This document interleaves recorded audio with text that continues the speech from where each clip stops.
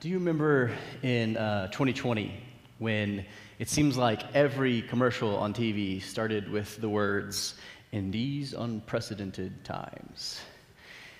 I thought if I heard those words one more time, I was going to just lose it.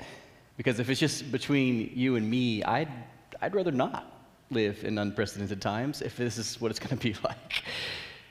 But it certainly does seem like there's something different about the current age we live in, and especially when we start talking about an issue like conflict, right? It can be easy to convince ourselves that we're the most conflicted people in the history of the world. I mean, whether it's politics or race or the pandemic, it just seems like there's nothing we can agree on. It certainly seems like we're in a time of unprecedented division and strife. John Perkins is a African-American pastor. He's 91 years old. He's a pastor of a congregation in Mississippi. He's been pastor of the congregation for 60 years, and he lived through the civil rights movement as a civil rights activist. And just last year at a preaching conference, he said these words. He said, "This generation, today, is the first to turn hate into an asset." Ooh. That stings, right? A man who lived through the division of the civil rights movement, who knows the reality on the other side of that, says that today we live in a generation that has turned hate into an asset. And we certainly have, haven't we? We've learned how to kind of commodify hate. Just one scroll through social media, 1 minute watching the news, and you know that we trade in the commodity, the asset of hate in our culture. It seems like we are more divided than ever, and we experience more conflict than ever before. So where do we turn? When we want to handle conflict, where do we turn? As followers of Jesus, when we're looking to handle conflict that the world has never seen, where do we turn? Well, the good news is that it only takes us about 2 pages into this book to start finding answers. Because Genesis chapter 4 is the story of Cain and Abel, and it is the first conflict that ever happened in human history. And it reveals to us that maybe we're not so special after all.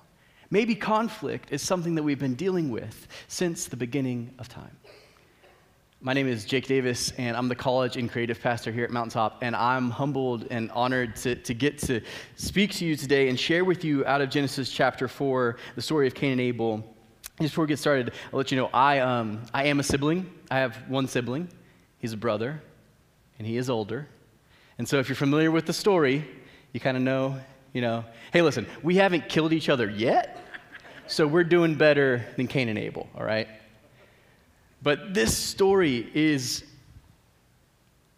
it's what not to do, right? It's how not to handle conflict. Like, spoiler alert, don't murder your brother. I mean, step 1, right? Just write that in your notes. Don't murder your brother. But honestly, this is what not to do, but I also think that as we get into the story, we'll begin to kind of gain some practical wisdom for what it looks like to handle conflict in a divided world. So let's just jump right in today into our text. It's in Genesis chapter 4. Verse 1, and it starts like this. It says, Adam knew his wife, and this isn't just like he knew of her, right? They slept together, okay? And she became pregnant and gave birth to Cain, their firstborn. And she said, with the help of the Lord, I have brought forth a man. Later, she gave birth to his brother Abel. So we see here birth order, right? Cain is the older brother and Abel is the younger. It continues on. Now Abel kept flocks and Cain worked the soil. And so you can even see in their occupations, they're kind of divided, right? They're different from each other. These are different guys. And if you remember back to Genesis chapter 3, when Adam and Eve sinned, they're kicked out of the garden, and because of their sin, God curses them. And the curse that he gives to Adam is that he will, by the sweat of his brow, work the fields of the earth so that he can produce crops for them, for their family to survive, right? And so Cain, the firstborn, has taken over the family business, right? He's a farmer. He's working the soil. And Abel, on the other hand, is a shepherd. He's in animal husbandry, right? He raises animals. And so just by product of their occupation, you start to understand the way that they're different from each other. Cain, being a farmer, he would have had a plot of land that he farmed every year, year in and year out. He was pretty sedentary in where he went. He stayed at that plot of land. If it produced crops, he stayed there year after year, and it produced crops for him.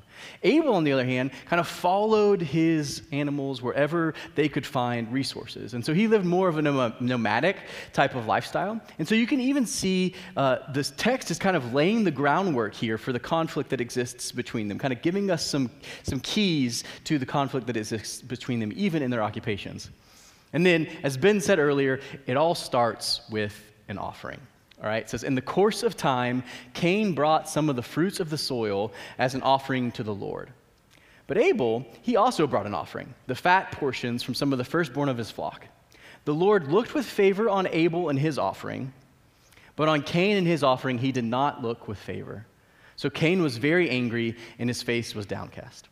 Now, the text isn't explicit about why Cain's offering is rejected and Abel's offering is accepted.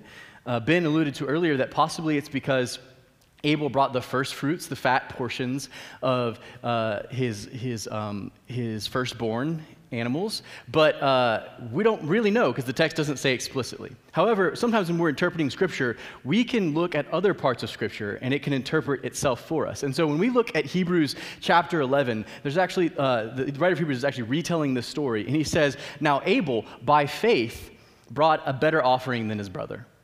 And it was because of his faith that he was credited righteousness. And so what we can understand is that Abel brings an offering in good faith, and Cain does not. This is what separates their offering. But the result is that Cain is very angry. And I can understand that, right? Because Cain's a farmer, right? He kind of relies on the God, the creator of the universe, to bring rain and sunshine and good soil so that he can produce his crops. And so this offering, this rejection of this offering by God, has implications on his personal well-being, on his livelihood. And so I can understand him being a little angry. But this offering kind of serves as the launching point for the conflict between Cain and God and Cain and his brother. Now, conflict can be caused by all sorts of stuff. But I think the root cause of our conflict can be found just a chapter earlier in Genesis chapter 3. When Adam and Eve sin against God, they are kicked out of the garden. They introduce sin into the picture, and now we have brokenness. Humanity and creation are broken. And because of that brokenness, we now have conflict. Even in the curse that God gives to Adam and Eve, there's this idea of enmity that exists. Our brokenness as a result of our sin nature creates conflict. But I think there's three ways that our brokenness manifests in our lives that directly lead to conflict. And these three, I think, are things that we see on display in this story. And so most conflict is the result of one of these three things. The first is envy. And can't you just imagine that Cain was particularly maybe a little jealous or envious of his younger brother, right? He's like, hey, I brought my offering. I brought the crops of my fields. Why am I not getting the favor that my little brother, little pipsqueak over there is getting? I'm a little jealous of that. And if we're honest with ourselves, this is an attribute of our brokenness that we can allow to pull us into conflict as well, right? The comparison game, looking at what our neighbor has and wanting it, covetous, envy and jealousy can pull us into conflict with each other. The second is this, it's embarrassment. And can't you just imagine that Cain was a little ashamed that his offering was rejected by God?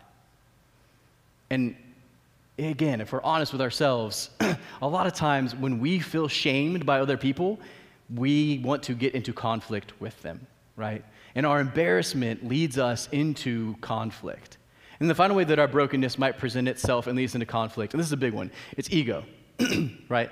We all have the propensity for a little bit of arrogance, right? We're prideful beings, and so we see this in Cain, right? He is prideful, and he ends up taking the offering that is supposed to be for the worship of God and making it all about himself. He becomes angry because his offering didn't get accepted the way that he thought it should, and so now it's all about him and not about the one that he was supposed to be worshiping. And these three areas of our brokenness, envy, embarrassment, and ego, they can lead us into conflict. But then conflict also has things that it produces. And so the three things that conflict results in are also on display in this story of Cain and Abel. And the first is this, and we see this right off the bat, anger, right? It says, Cain is angry. And the word used here in the Hebrew is like, he burned with anger. He's real mad. And this happens with us, right? Right? When we get in conflict, it produces anger in us. And our natural reaction is to act like Cain and to get angry with the person that we are in conflict with. Secondarily, conflict can result in apathy. And Cain probably learned this, and we did, from Adam and Eve, right? We see in their story, when they get into conflict with God, Adam is very passive. He kind of like doesn't want to take any responsibility for what's going on. He doesn't do anything to stop Eve from eating the apple, and then he eats it himself. He's very passive and apathetic. And we can do this in conflict as well, right? We can become very passive-aggressive. We can become very apathetic and not really want to deal with the issue. And the final is this, and it's like it. It's avoidance. And again, Adam and Eve were the king and queen of avoidance, right? They sin and they hide in the garden from God. And in reality, when we're in conflict, this is a go-to for us, right? A lot of us, we just like, I don't want to get into the fray. I'll just avoid it, act like it's not there. It's not really an issue. We don't do the whole conflict thing, right? So these are some of the results of conflict in our life. And here's the deal. Conflict is unavoidable. Because like I said, it's a product of our brokenness. And we're all broken, and we all deal with other broken people. And so conflict is inevitable. But these results that come from conflict, we are not stuck with these. These are three of our responses to conflict. We don't have to respond this way. We don't have to get angry. We don't have to become apathetic, and we don't have to avoid. We can do better. And you might say, well, Jake, how do you know that? I said, because the text is about to tell us so. And so the story continues on.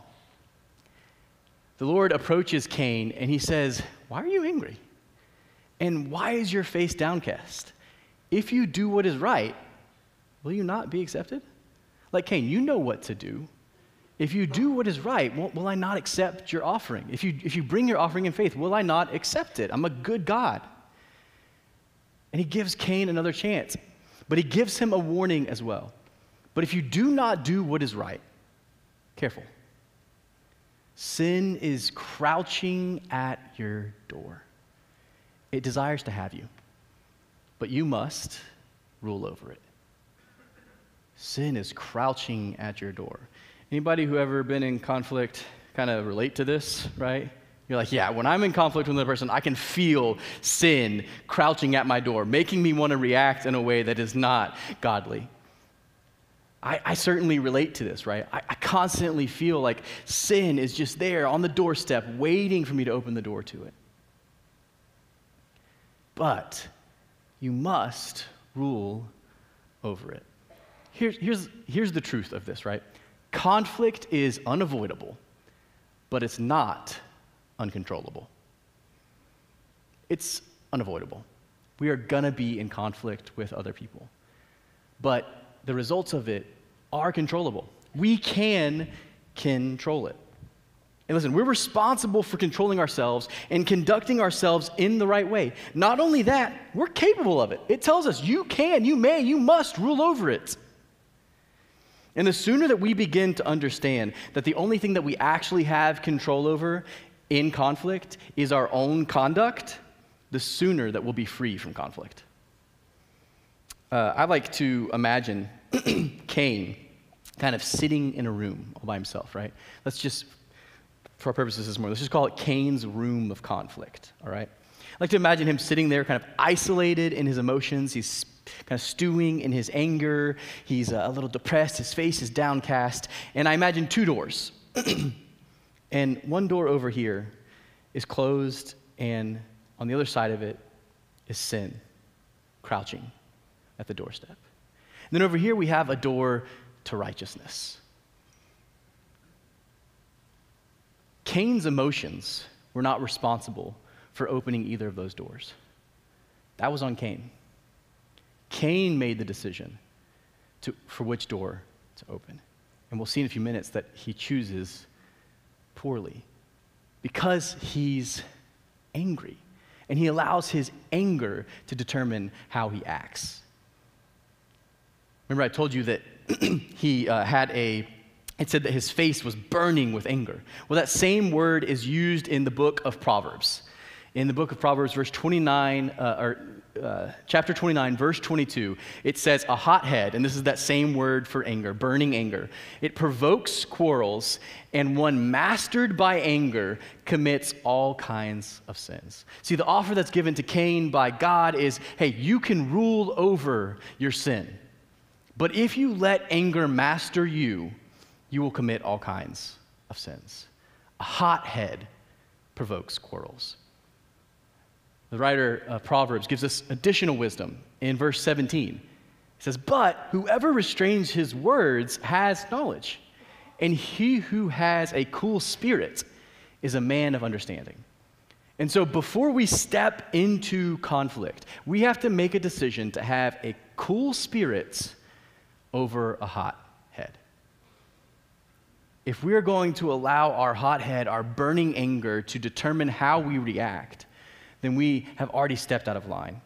We need to decide to have, instead, a cool spirit that listens first and doesn't react out of our anger. You see, we choose to either open the door to sin or shut it and choose righteousness. So the way to handle conflict in a biblical manner is to make sure that we do what is right no matter what's been done to us. See, the sad reality of this story is that Cain begins to convince himself that he is captive to his conflict, and he walks out the door toward sin. See, God gave him grace. In his anger, God came to him and said, hey, Cain, here's how you missed the mark, but you can do what's right. I'm giving you another opportunity to do what's right. But Cain doesn't take hold of God's grace. Instead, he turns God's grace into a grudge. And I wonder how many of us this morning are guilty of having done the same thing. Because God has done the same thing for us, right? While we were still sinners, Christ died for us. God's grace should expose in us ways that we've missed the mark, sure. But it should also give us a new opportunity to choose what is right, a blank slate. But so often, we take God's grace and we put it on the shelf and we pick up our grudges. And we allow those grudges to hold us captive. You see, because when we hold grudges, we hold ourselves captive. We've been given the grace of God, and instead we choose to squander God's grace on a grudge. We refuse to extend the same grace that was extended to us to others. We'd rather hold on to a grudge than the grace of God. And when we hold on to grudges, we hold out on sharing the grace of God with others. Anne Lamott, she's a novelist, and she says it this way. I love this. If you're an Alabama fan, you're probably familiar with this. Not forgiving is like drinking rat poison and then waiting for the rat to die. It's nonsensical.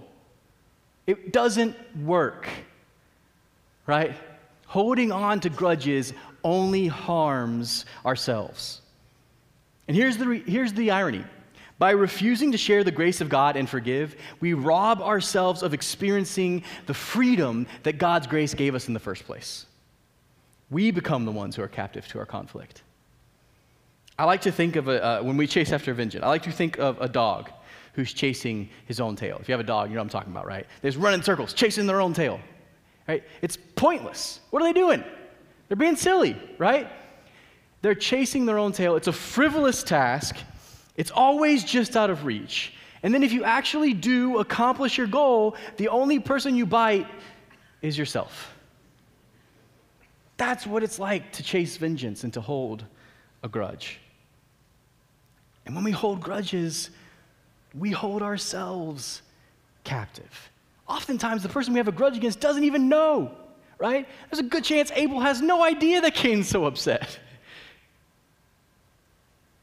Let go of your grudges and hold on to the grace of God.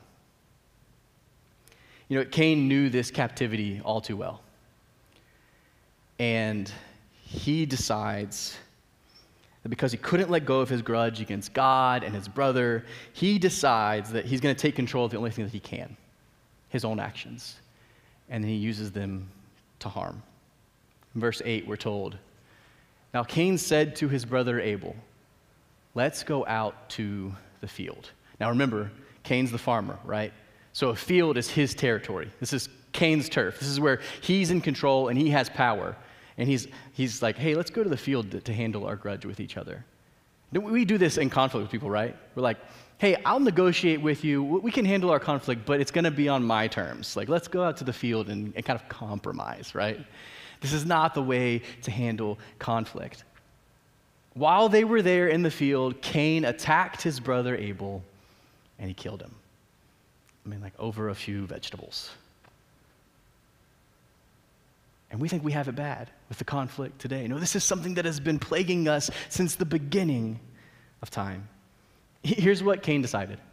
He was so envious of his brother, so ashamed of his rejection, and so wrapped up in himself that all that mattered was making someone else feel the same pain and embarrassment that he felt. We are capable, though, of walking away from the path of Cain and choosing righteousness. I'm convinced, however, that we will not learn to handle conflict until we realize a central truth about ourselves. We're broken, just like Cain. And we're capable of choosing righteousness, but we're also capable of some really evil things. Listen, let's be honest with ourselves and each other.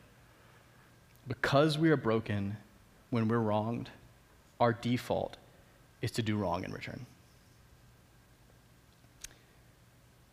And it's easy, it's really easy to allow our brokenness to overwhelm us and cause us to act in ways that are terrible. The sooner we recognize that sin is crouching outside of every one of our doors, the more likely we will be to choose the other door. You see, when we acknowledge what we're capable of, we see very clearly our deep and desperate need for God's grace. And we simply cannot allow our jealousy and our shame and our pride to control us and cause us to harm people that we're in conflict with. Because conflict can often be the result of harm, right? It can often be the result of being harmed by someone else. And we're in conflict because we feel like we've been wronged. We really have two choices. We can take the path of Cain and decide that we're the victim. We can become controlled by our emotions and turn our hurt into more harmful behavior. Or we can take the path of Jesus, a man who had every right to feel wronged, but instead he chose grace. A man who, while hanging on the cross, was nailed there by nails that he didn't deserve. And while there, he looked up to his Father and he says, "Father, forgive them, for they don't know what they do." We did that. We put Jesus there. That's what we're capable of. But Jesus chose to forgive us anyways. We are desperately in need of God's grace to choose the other door. You're like, "Jake, that sounds great and spiritual and everything, but you just don't understand my conflict. Like, I'm right. I'm in the right. I deserve to win." And I would just look at you and say, that is the spirit of Cain still alive in you today. Because as followers of Jesus, we're not called to win. we're called to have integrity. When we're in conflict, we can either be conduits of harm or honor. We can either harm the people we're in conflict with, or we can honor them as another person created by our God. Because when it really comes down to it, conflict is really just an internal battle between character and conquest. Cain is given a golden opportunity to show his character, to change his behavior. And instead, he chooses the way of conquest. We have to decide.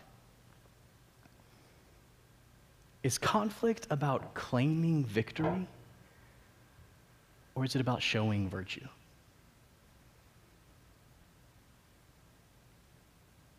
Are we more concerned with winning or doing what's right?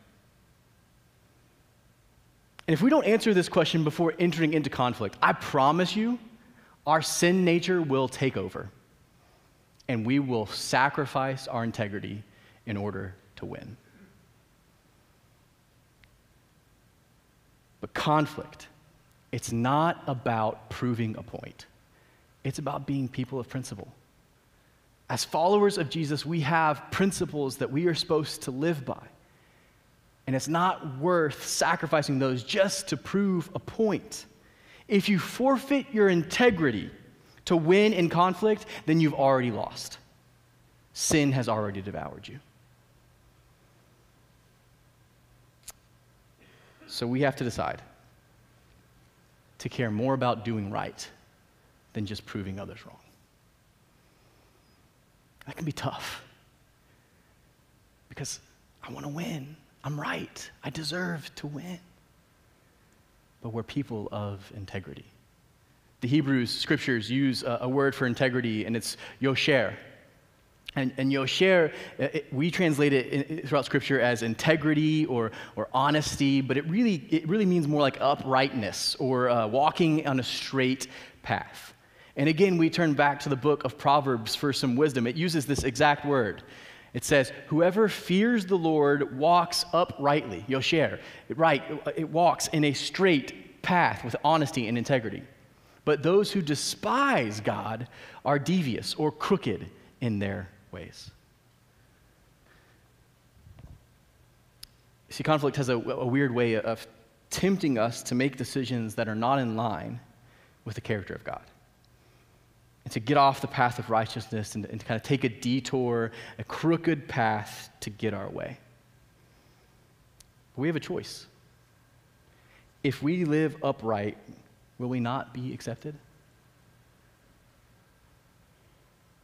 But careful, because sin is crouching at our door.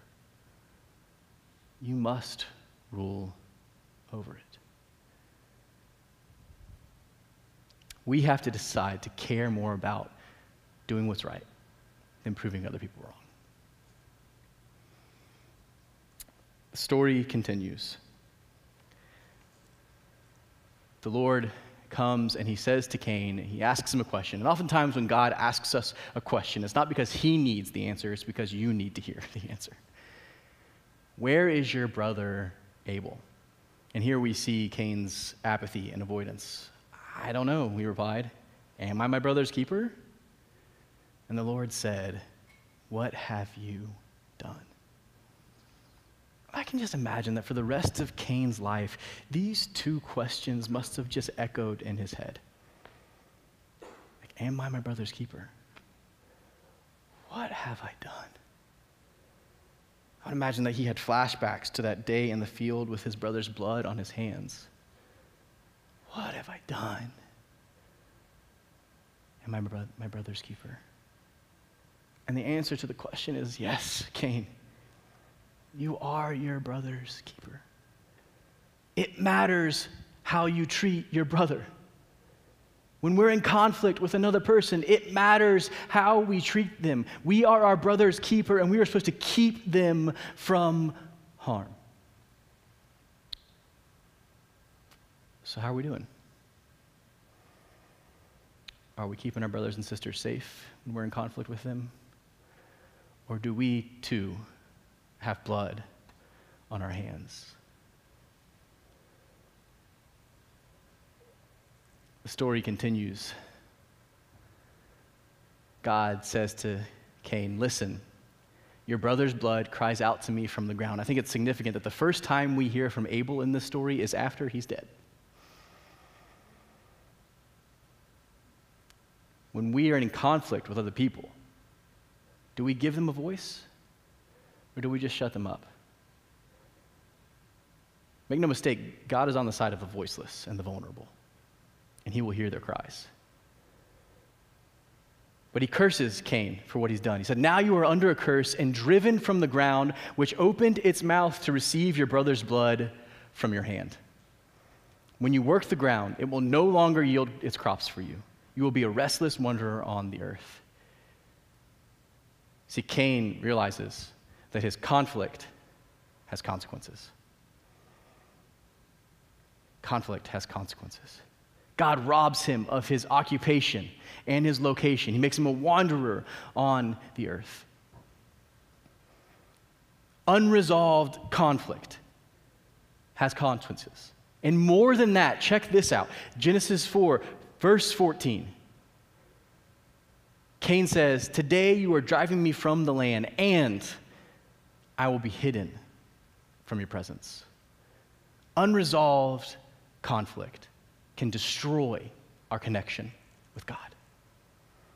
Unresolved conflict with others can destroy our connection with God. When we have enmity with other people, it can harm our relationship with God. Listen, our sin, our personal sin, is the only thing that can keep us from God. It's the only thing that keeps us from his presence. And so personal holiness matters. The way we conduct ourselves matters because it has direct consequences on our relationship with God. Sadly, the conflict between Cain and Abel, it's never resolved, right? Because Cain just kills him in cold blood. When we do the same, when we leave conflict unresolved, or we manipulate the conflict in order to get what we want at the expense of our brothers and sisters, then we sin, and we damage our connection with God. Hebrews 12, 14 through 15 encourages us this way. It says, instead, make every effort to live in peace with everyone, and what? To be holy. Personal holiness is important, because without holiness, no one will see the Lord. Our personal holiness has a direct impact on our connection with God. And so we should make every effort to live in peace. See to it that no one falls short of the grace of God, and that no bitter root grows up to cause trouble and defile many. John Steinbeck, he wrote the book East of Eden. It's one of my favorite books. I think it's his best work. It's a modern-day retelling of this story. It's about a family, brothers, who can't escape the sins of their father. And they have conflict with each other. My favorite quote from the book goes like this. It says, you're going to pass something down, no matter what you do, or if you do nothing. Even if you let yourself go fallow, the weeds will grow and the brambles. Something will grow. So what are we allowing to grow in our lives? Because something's going to grow.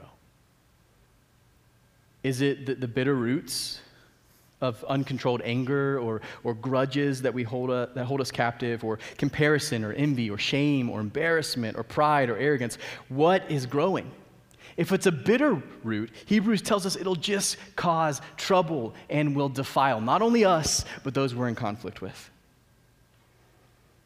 Instead, what if we choose to plant grace and make sure that no one falls short of God's grace by planting it in our lives? Here's how the story ends, okay? And I love this because Cain becomes concerned that he can't escape his consequences, that they're too much, the weight of them is too much for him to bear. He's concerned that his reputation as a killer will precede him, and that this conflict will continue to hold him captive by labeling him as the murderer that he is. And he's concerned that he'll get what he deserves. And someone will kill him as a consequence and vengeance of his sin. But listen to what God says.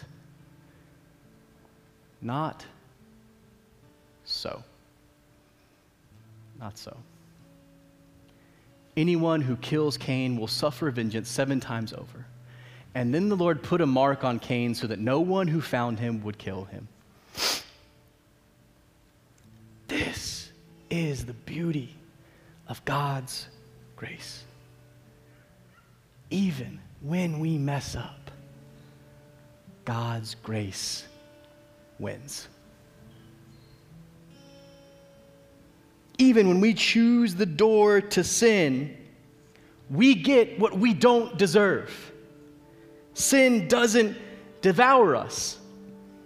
Cain is fresh off of a murder of his own brother in cold blood, and yet he still receives God's grace. That is the good news of the gospel. If you've messed up, if you've chosen the door to sin in your life, you get a fresh start with God's grace. If you've botched this whole handling conflict up until today, there's hope for your future in Jesus Christ. You are forgiven, and he can set things right again, even things that we've broken. God is in the business of redemption. Your conflict doesn't have to define you. Your harmful behavior and actions, it doesn't have to be your identity anymore. And sin does not have to devour you because God has marked you with his grace.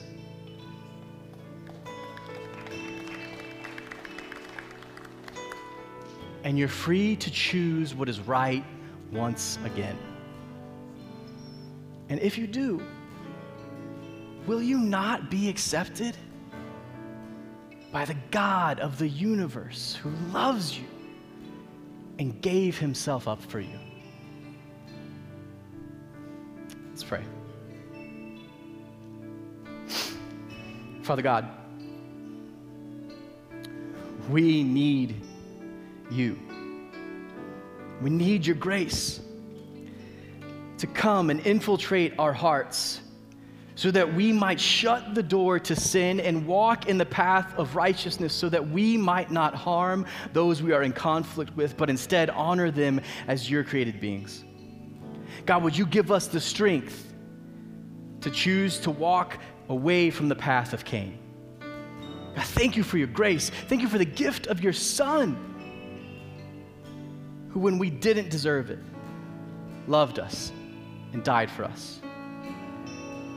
And God, would you make our hearts holy ground? And would you plant a nice helping of your grace there so that as it grows up out of us, others would be able to experience your grace, even those we're in conflict with. God, we desperately need you to transform us and to help us be more like your Son as we handle conflict. Come near to us. Change us. We love you, God. Pray all this in your name, in the powerful name of your Son, Jesus. Amen.